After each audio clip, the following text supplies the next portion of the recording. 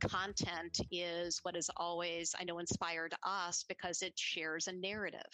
It shares a story. We're just having stories with our clients.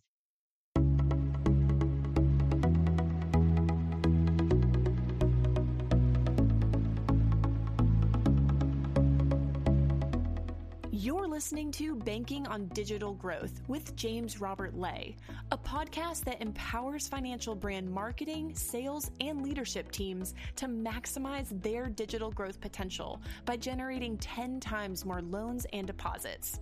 Today's episode is part of the Digital Growth Journeys series, where James Robert uncovers and explores some of the industry's biggest digital marketing and sales stories of success. Let's get into the show. Greetings and hello, I am James Robert Lay, and welcome to the 120th episode of the Banking on Digital Growth podcast. Today's episode is part of the Digital Growth Journey series, and I'm excited to welcome Deborah Lumpkin to the show. Deborah is a senior partner at Centier Bank, a community bank founded in 1895 that has grown to become Indiana's largest private family-owned and operated bank. With $5.8 billion in assets and more than 900 employees at 60 branches across the state, Deborah and her team at Centier are on a journey to maximize their future digital growth potential with a focus on humanizing digital experiences through their servant heart culture of caring. It is a truly inspiring story that we'll touch on today to continue to educate, empower, and inspire you, the dear listener. Welcome to the show, Deborah. Thank you for having me. You know, I always like to start off on a positive conversation, a positive note. What has been going well for you? What is good? What are you excited? What are you energized about right now? Personally, professionally, it's your pick. Oh, I always like personally and professionally, so I'll give you both. Yes, you do. Personally, met with my team last week for their mid-year check-ins. And so many times we think about what we should do, what we need to do, haven't done in terms of the rest of the year and going into 2022. And we all like to reflect back and really look at the initiatives that we've done. How are we tracking to our business plan, our sales goals? And they've accomplished so much. We forget so many times as leaders to really do a look back and celebrate those successes and just talk with your teams. It is important to look back to see where you've come from, because as we were talking about before we hit record, this idea of hiking, of mountain climbing, if we're always looking ahead, looking up the mountain, it can feel like an impossible climb. But if we get up and we hit a point on our climb, that midway point, let's say, now you can look down the mountains. Wow, we've really come from somewhere. And it's that looking back that creates a momentum to continue forward, to build confidence. Because otherwise you're looking up and you see the clouds and you don't even see the top of the mountain. You're like, can we do this? And by looking down, looking behind, it proves that point that progress is really greater than perfection. Yes, it really is. And we were talking about hiking and everything before we recorded, and that is true. There's always that next peak. There's always that next mountain, and, just making sure that everyone is doing it together and they know what mountain we're climbing. And there'll also be, too, I think it's important to call out, there'll always be some valleys. Seth Godin wrote a fantastic book on the subject, very easy read, called The Dip. And it's as we go through life, it's what we do in the dip that matters most, because either we will push through the dip and come up on the other side, or we will exit the dip and then go find something else. And I think exiting is not a bad thing per se, because sometimes we push through, we put all our might and all our momentum into it, and then realize, why did we do that? Yes. What was the point? So, and you mentioned personally, you've got some really good things going on as well. Yeah. Over the weekend, I rode 55 miles with my father. And what's interesting about that is he's 80.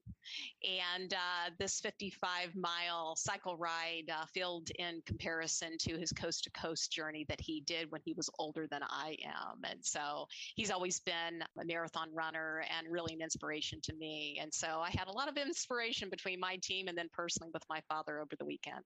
Inspiration, I think, is something that it's a big reason that I enjoy doing this podcast, and more so even having conversations about those that have been on a digital growth journey, because we get emails and phone calls from they might be on a marketing team, they might even be on a leadership team, but they feel like they're that lone voice who sees something out there. And we're going to talk about the journey that you've been on here.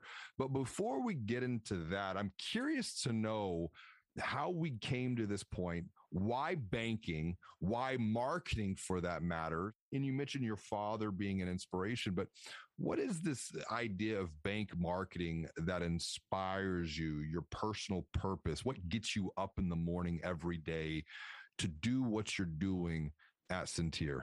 Yeah, that's a great question. And I think for a lot of leaders, it's our team and the gifts and the talents that we have that we bring to our team and to one another. What's interesting is, as I think about it, 5 years ago, it was right before I joined Centeer, and I gave myself 5 words that I wanted to lead by over the next 5 years, just 5 simple words.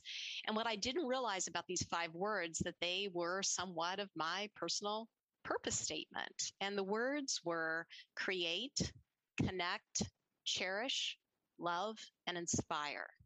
And I've used these words to guide me both personally and professionally, especially as a mentor at Centeer and in my personal life as well.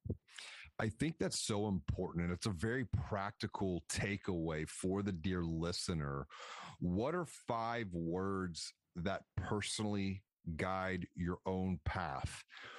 Take some time, reflect on what these words could be, write them down, put them on your mirror so that you see them every day when you wake up and have to confront yourself and look at yourself in the eye. Put them in your office so that they're guides. So when you do get into that dip, you can come back and refer to these words that, in this particular case, they're bigger than just yourself. And they're a way to help others see as well why it is you do what you do as a leader. And on that point, I want to do some reflection. Let's go back into your mind. You mentioned 5 years. Let's just take it the horizon, maybe 3 years at this point. Mm-hmm. When you think about marketing, when you think about sales, even, because it's at this point, it's in my mind, it's hard to disconnect the two, but it hasn't always been that way, particularly in the banking space. What did marketing and sales look like for you going back, say, 3 years? That's a great question. In my role at Centeer, I handle both retail sales as well as marketing teams and property management, all in very, very important brand touch points. And so just looking back 3 years, we already had the alignment with retail sales and marketing, just by the nature of how Mike Schrag, our CEO, structured the department and my team. But 3 years ago, we've really evolved quite a bit as a marketing team. Now we are more, I guess, of an agency type of structure where we have lines of business support or account executives that work with each of our line of business partners.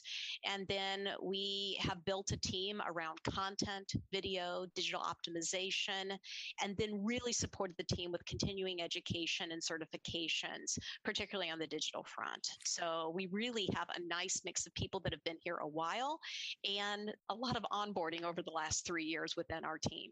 I think it's an important point because it's one that I have conversations with other marketing teams, specifically at Financial Brands.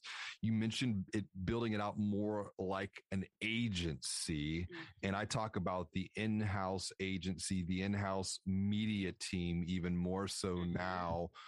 What did that transformation look like, to bring that to fruition? Because it hasn't always been that way. And you've got a lot of history just in the banking vertical. Mm-hmm. But what was that transition like to bring in all of this different talent, this different capability? I'm going to lean on Dan Sullivan here a little bit to bring in the who's so that we don't necessarily have to worry about the how's anymore. We bring the capability internally.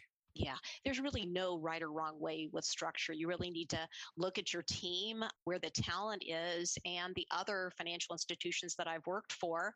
We had hired out agency work, and I've also been in organizations that we have a whole creative team, an in house agency creative team. So when I joined the bank, we had all the players, but there was just an alignment.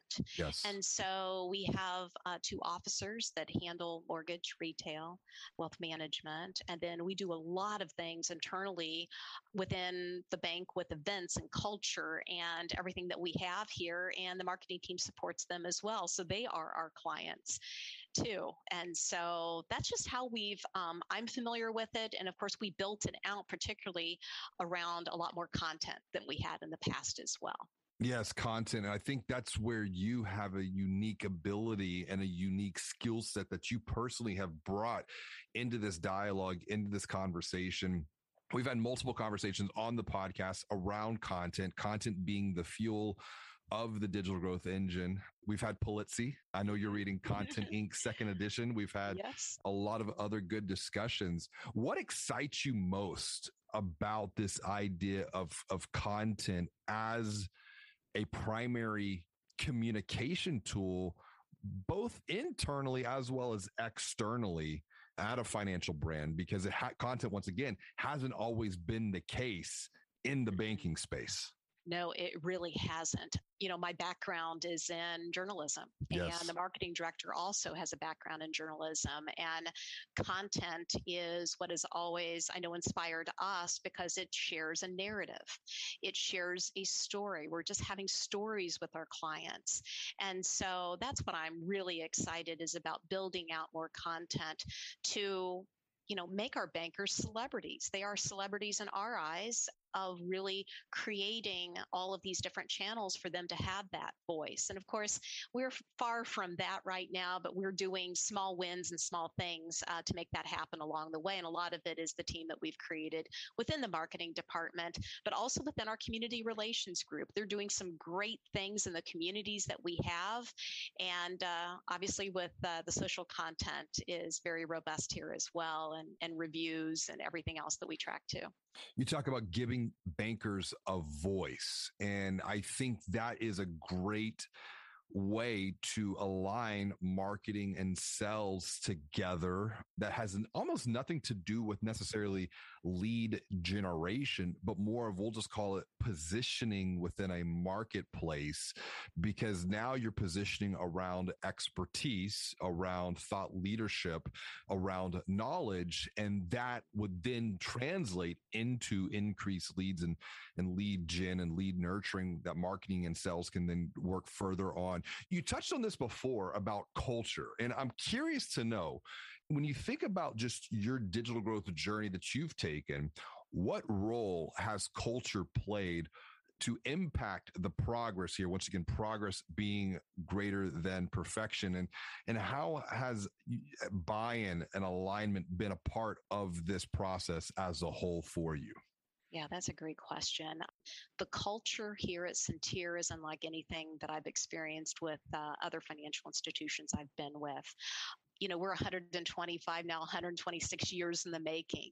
And culture was always at the heart and the core of what we did, and really is who we are. We lead by a servant heart leadership, a servant heart culture, and it is at every touch point in the organization. We have officer calls every Tuesday. In fact, we had one this morning every Tuesday, and we're celebrating all of our successes, sharing personal stories, but also what's coming up over the next week. And our senior leaders, along with our CEO, who kicks it off every Tuesday at 8:00 Central Time, shares what is going on, in the coming month and things that he wants to share with the group. And then he tosses the mic to each one of us to share up our updates as well. And that has created this culture that we have here. One of many, many ways that we've done that. And I can't help but think of the late Tony Hsieh, who was the founder and well, he wasn't the founder, but he came in to help grow Zappos. They were struggling, and it was culture that transformed a struggling e-commerce shoe retailer to become it was $1 billion acquisition from Amazon. And there's a fantastic book that I recommend to the dear leaders. It's Delivering Happiness. Maybe you've read it, maybe you haven't. And if you've read it, I'm willing to bet it's probably been some time. Go pull it off the bookshelf, dust it off, because to me, it's going to be culture as key to future digital growth. Because as I wrote about previously, DX plus HX equals growth, that digital experience plus the human experience. But coming out of the COVID experience, I realized how important EX, employee experience, is going to play in all of this, because internal teams feel a little confused. They feel a little frustrated with everything that has transpired, and rightfully so. I don't think it's going to get any easier per se. I think this is a preview of what's to come at both a macro level that will then translate down into a micro level. How do you, as a leader, handle and manage all of the changes that we've experienced exponentially? When you think about marketing and you think about just digital, what have you done personally just to make sure that you aren't getting pulled under the sea of chaos, if you will? That's a great question. I really think it's what we were talking about before within our culture, and feedback from our associates first. And particularly during COVID, we did a lot of that. And then we also listened to our clients. Yes. And then sharing this information so we can respond quickly. And so many times for us as leaders, we're making decisions and leading our teams, and we're the farthest people away from the client. And last year, what we did is we moved our customer surveying to another provider. And that has given us so much feedback from our clients and such good ideas, and really the ability to prioritize the things when we started to see trends in it. And I can tell you, our CEO reads every single comment, because I know my team is responsible for every single follow-up. And so there's a tremendous amount of accountability that comes with it. And that is also a glimpse of the culture when you have a CEO involved in something like that, really listening to the voice of the client first. I want to give another perspective to the dear listener. This is something that Marcus Sheraton, who's been a guest of the podcast, and he's going to come back on to talk about his new book called The Visual Sell, hopefully very soon. We're trying to get that coordinated and scheduled, but he posted something on LinkedIn yesterday, actually, and he said, food for thought. I was chatting with the CEO of a large public-facing company recently, and he said something that made me really think, and I'm quoting Marcus here, and quoting the CEO of what he shared. He said, I have it set up that every social media notification we receive comes to me, the CEO. If it's good, I want to see it first. If it's bad, I want to see it first. The bottom line in this era of social media, I cannot allow myself or my team to be ignorant of what the marketplace is saying. We need to know. And then Marcus asks, scalable? Maybe not. Effective?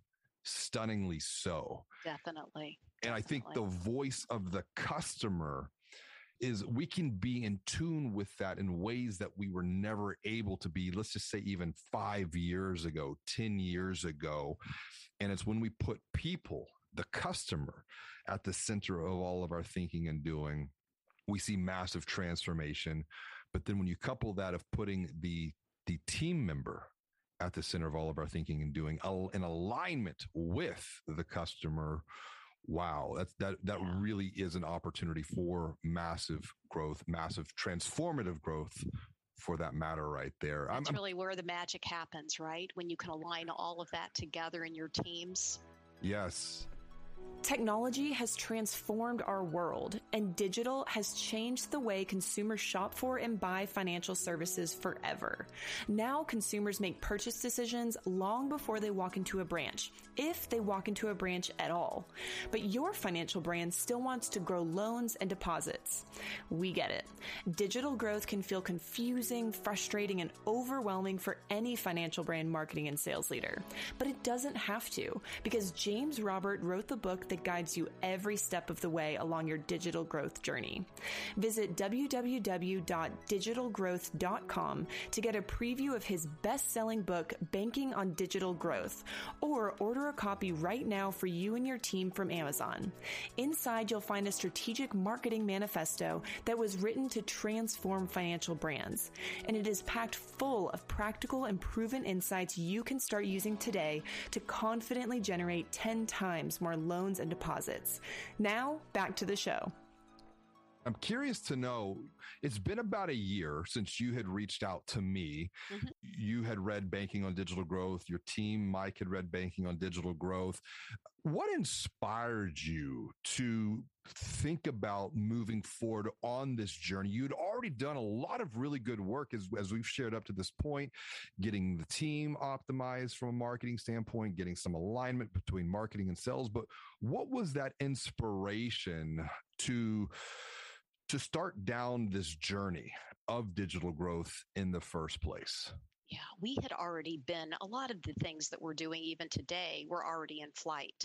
And what happened was, and I love telling this story, is one of our board members gave Banking on Digital Growth to Mike and said, read this. I think you're going to like it.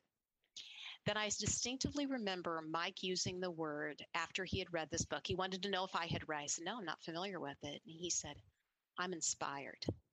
That is not a word that I've heard Mike say often.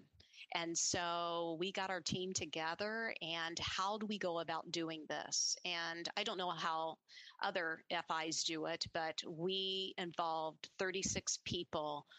Mike is leading. Our CIO talks about Mike driving the bus, right? He's at the front. And it starts with Mike, and then all line of business, senior VP partners, the entire marketing department, compliance, risk, and really everyone in the organization, retail, ops people, all of the senior partners as well. And we're going through the curriculum and the courses and the work. And then their favorite time is our monthly meetings where they go into the roundtables and lead the discussion based on what they learned. And I can tell you from the feedback, this creates a very collaborative environment, and we never had that forum before. And aside from Banking on Digital Growth and DGI Institute, it really created that portal for people to get to know each other and collaborate.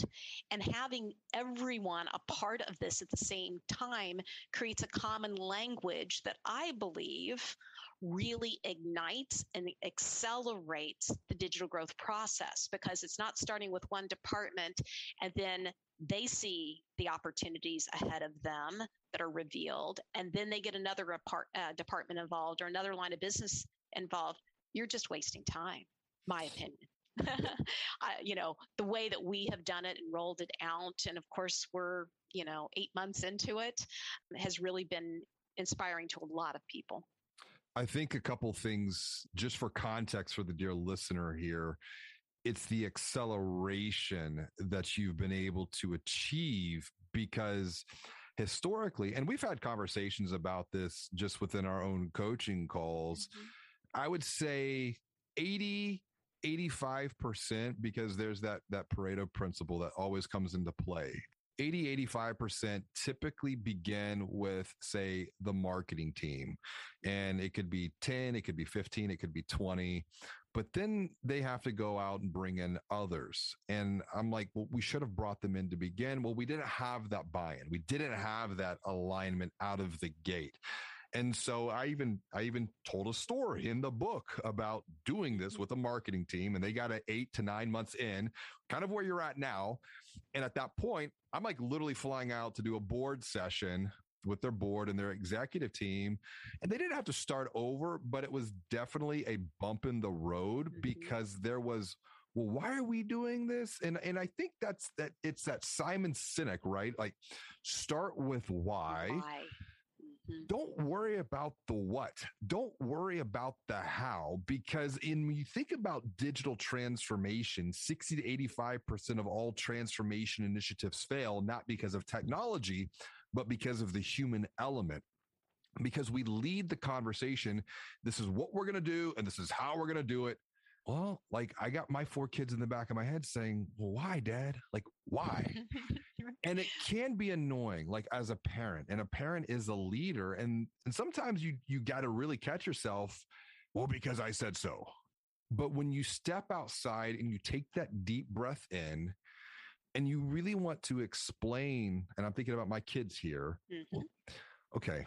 I want to say it's because I'm the parent and I'm just say so. But whenever I sit down, I get down on a knee and I look at them in the eye and I explain, you see something happen. Like you literally get their buy-in at that moment because they're now a part of that process of whatever it is. They're a part of that journey that we're taking together. And that's a big transformation it is that I see has to happen at a macro level within the industry because it's still, there's so much, well, we're doing this because that's what we have to do to survive. And I'm like, well, if you do that because it's what you have to do to survive, you're probably not going to thrive. When it comes it's all to a part of the journey together. And as you know, our senior team, we are a group of quick starts. And so we've had to learn a lot of patience along the way. Things just don't happen overnight. And it is a process. This is a journey. But what we're uncovering along the way is really exciting. And so it's just a part of the journey for all of us. Mm-hmm. Exactly. And I'm curious, reflecting on this 8 months, if the biggest win that you've experienced along the way, you've articulated a few of them already, but where do you feel like the biggest success, if you will, has come into play? Is it the sense of what we would call community being built? Is it connections? Is it collaborations? How would you articulate the biggest win from this experience so far?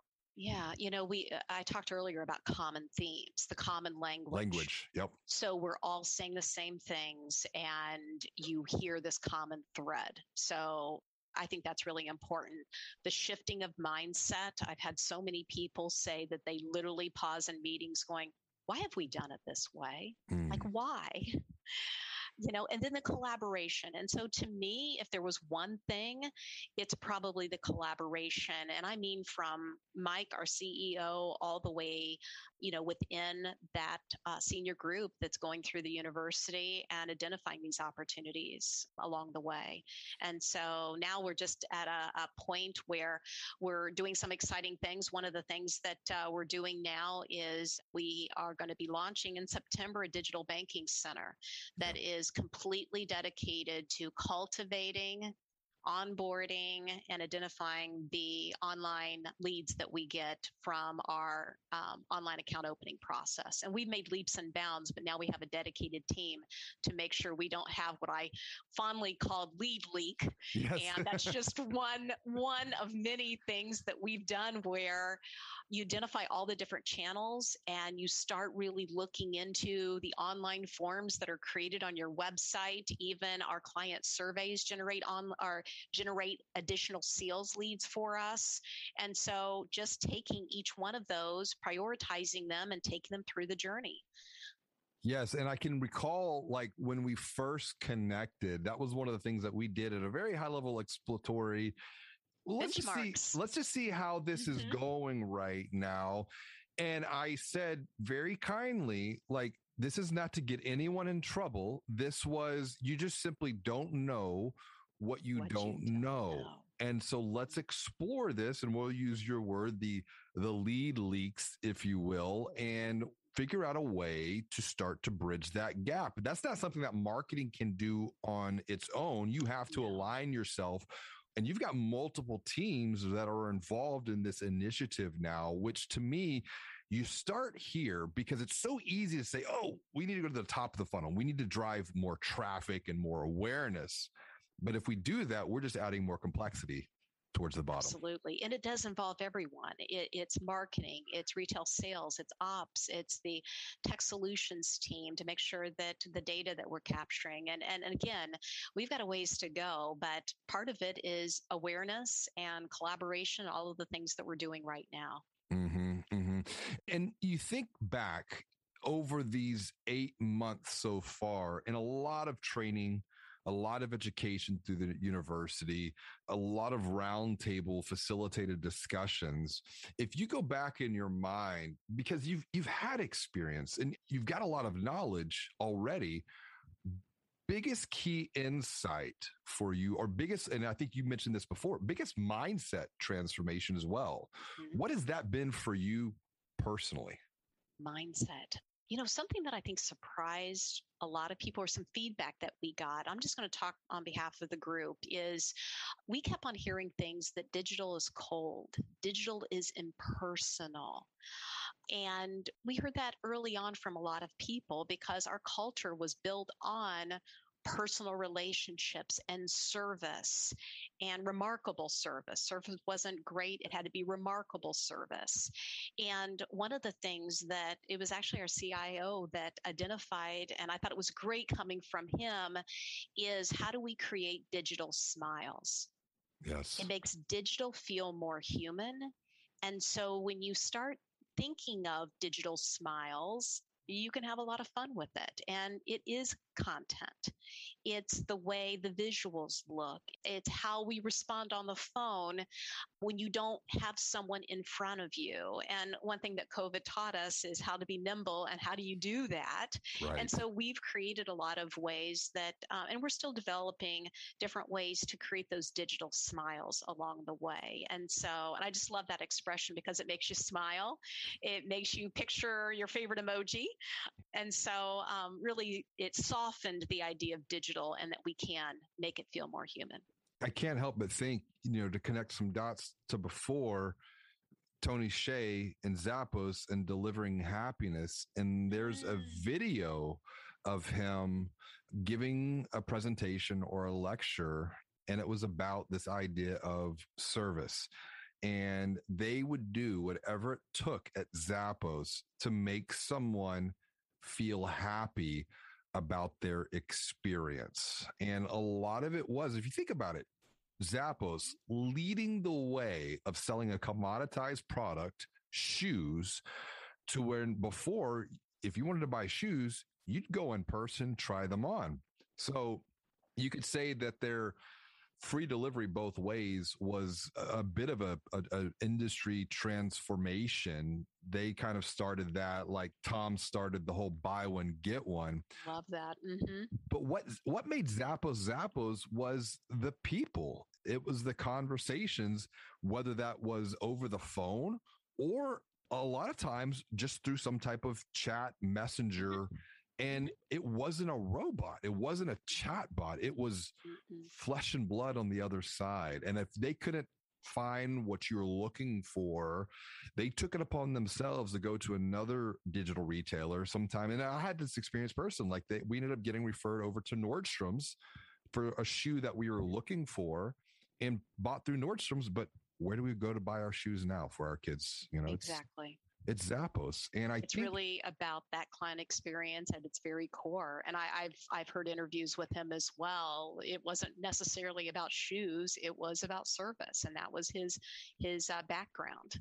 And if you think about that, how bold and a lot of the courage it would take to tell your team to refer a client or a customer to a quote unquote competitor to make that purchase.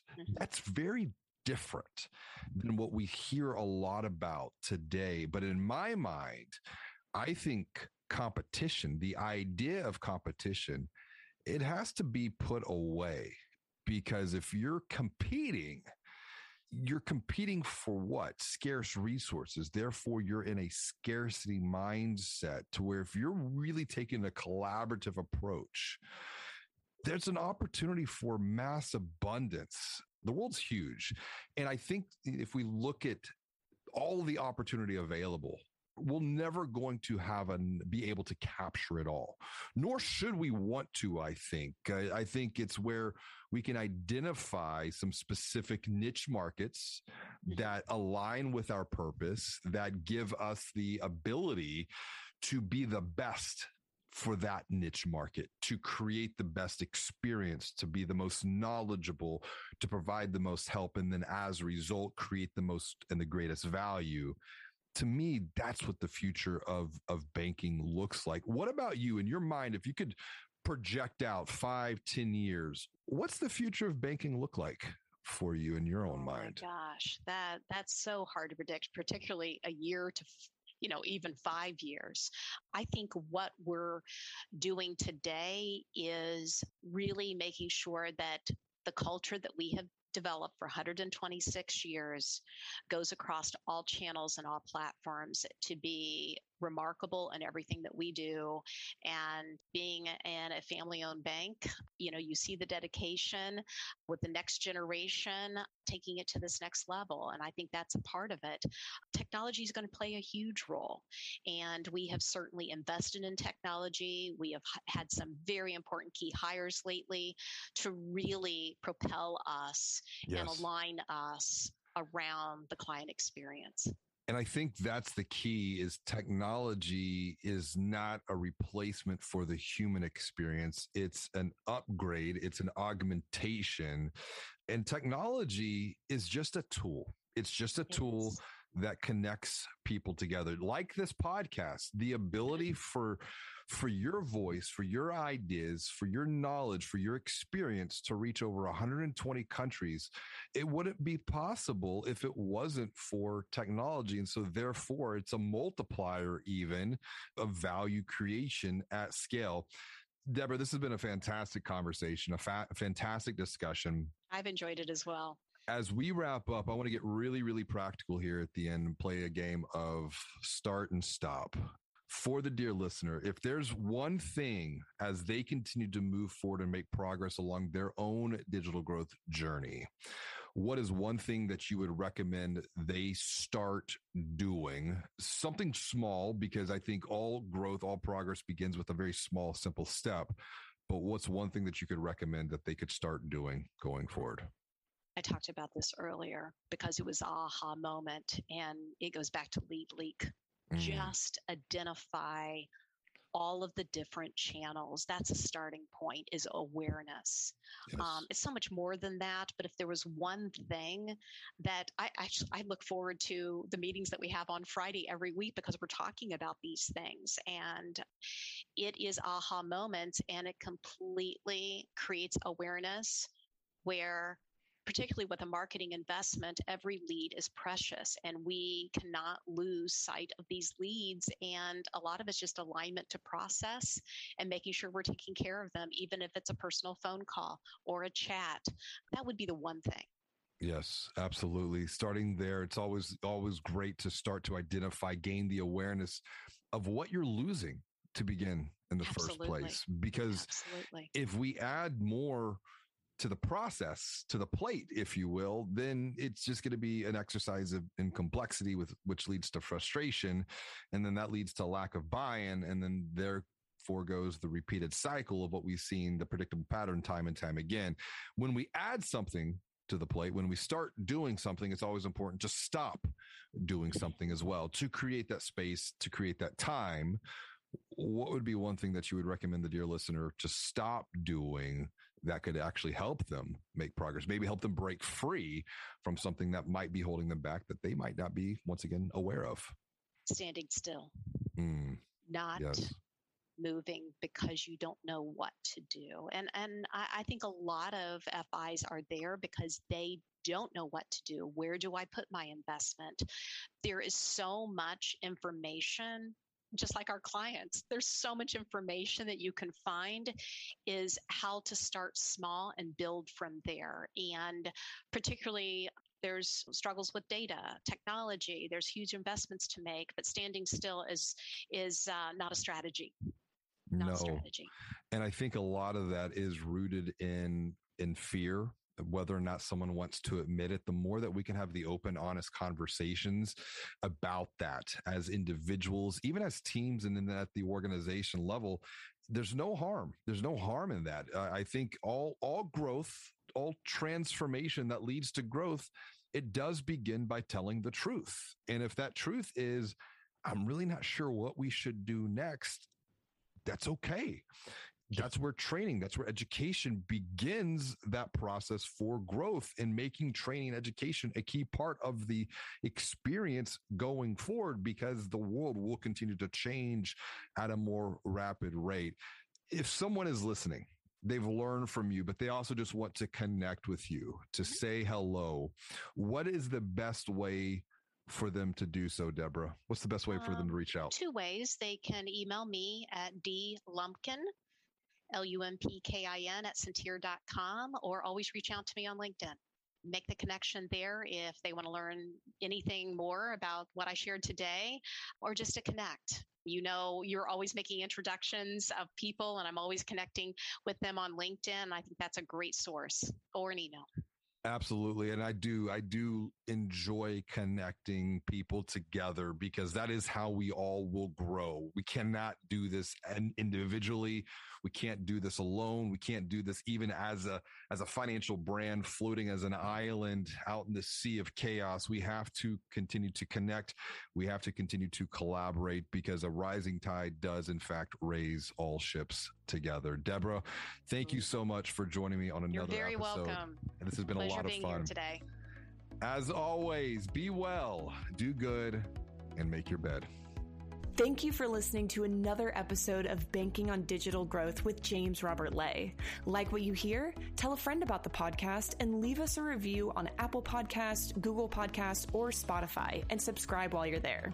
To get even more practical and proven insights, visit www.digitalgrowth.com to grab a preview of James Robert's best-selling book, Banking on Digital Growth, or order a copy right now for you and your team from Amazon.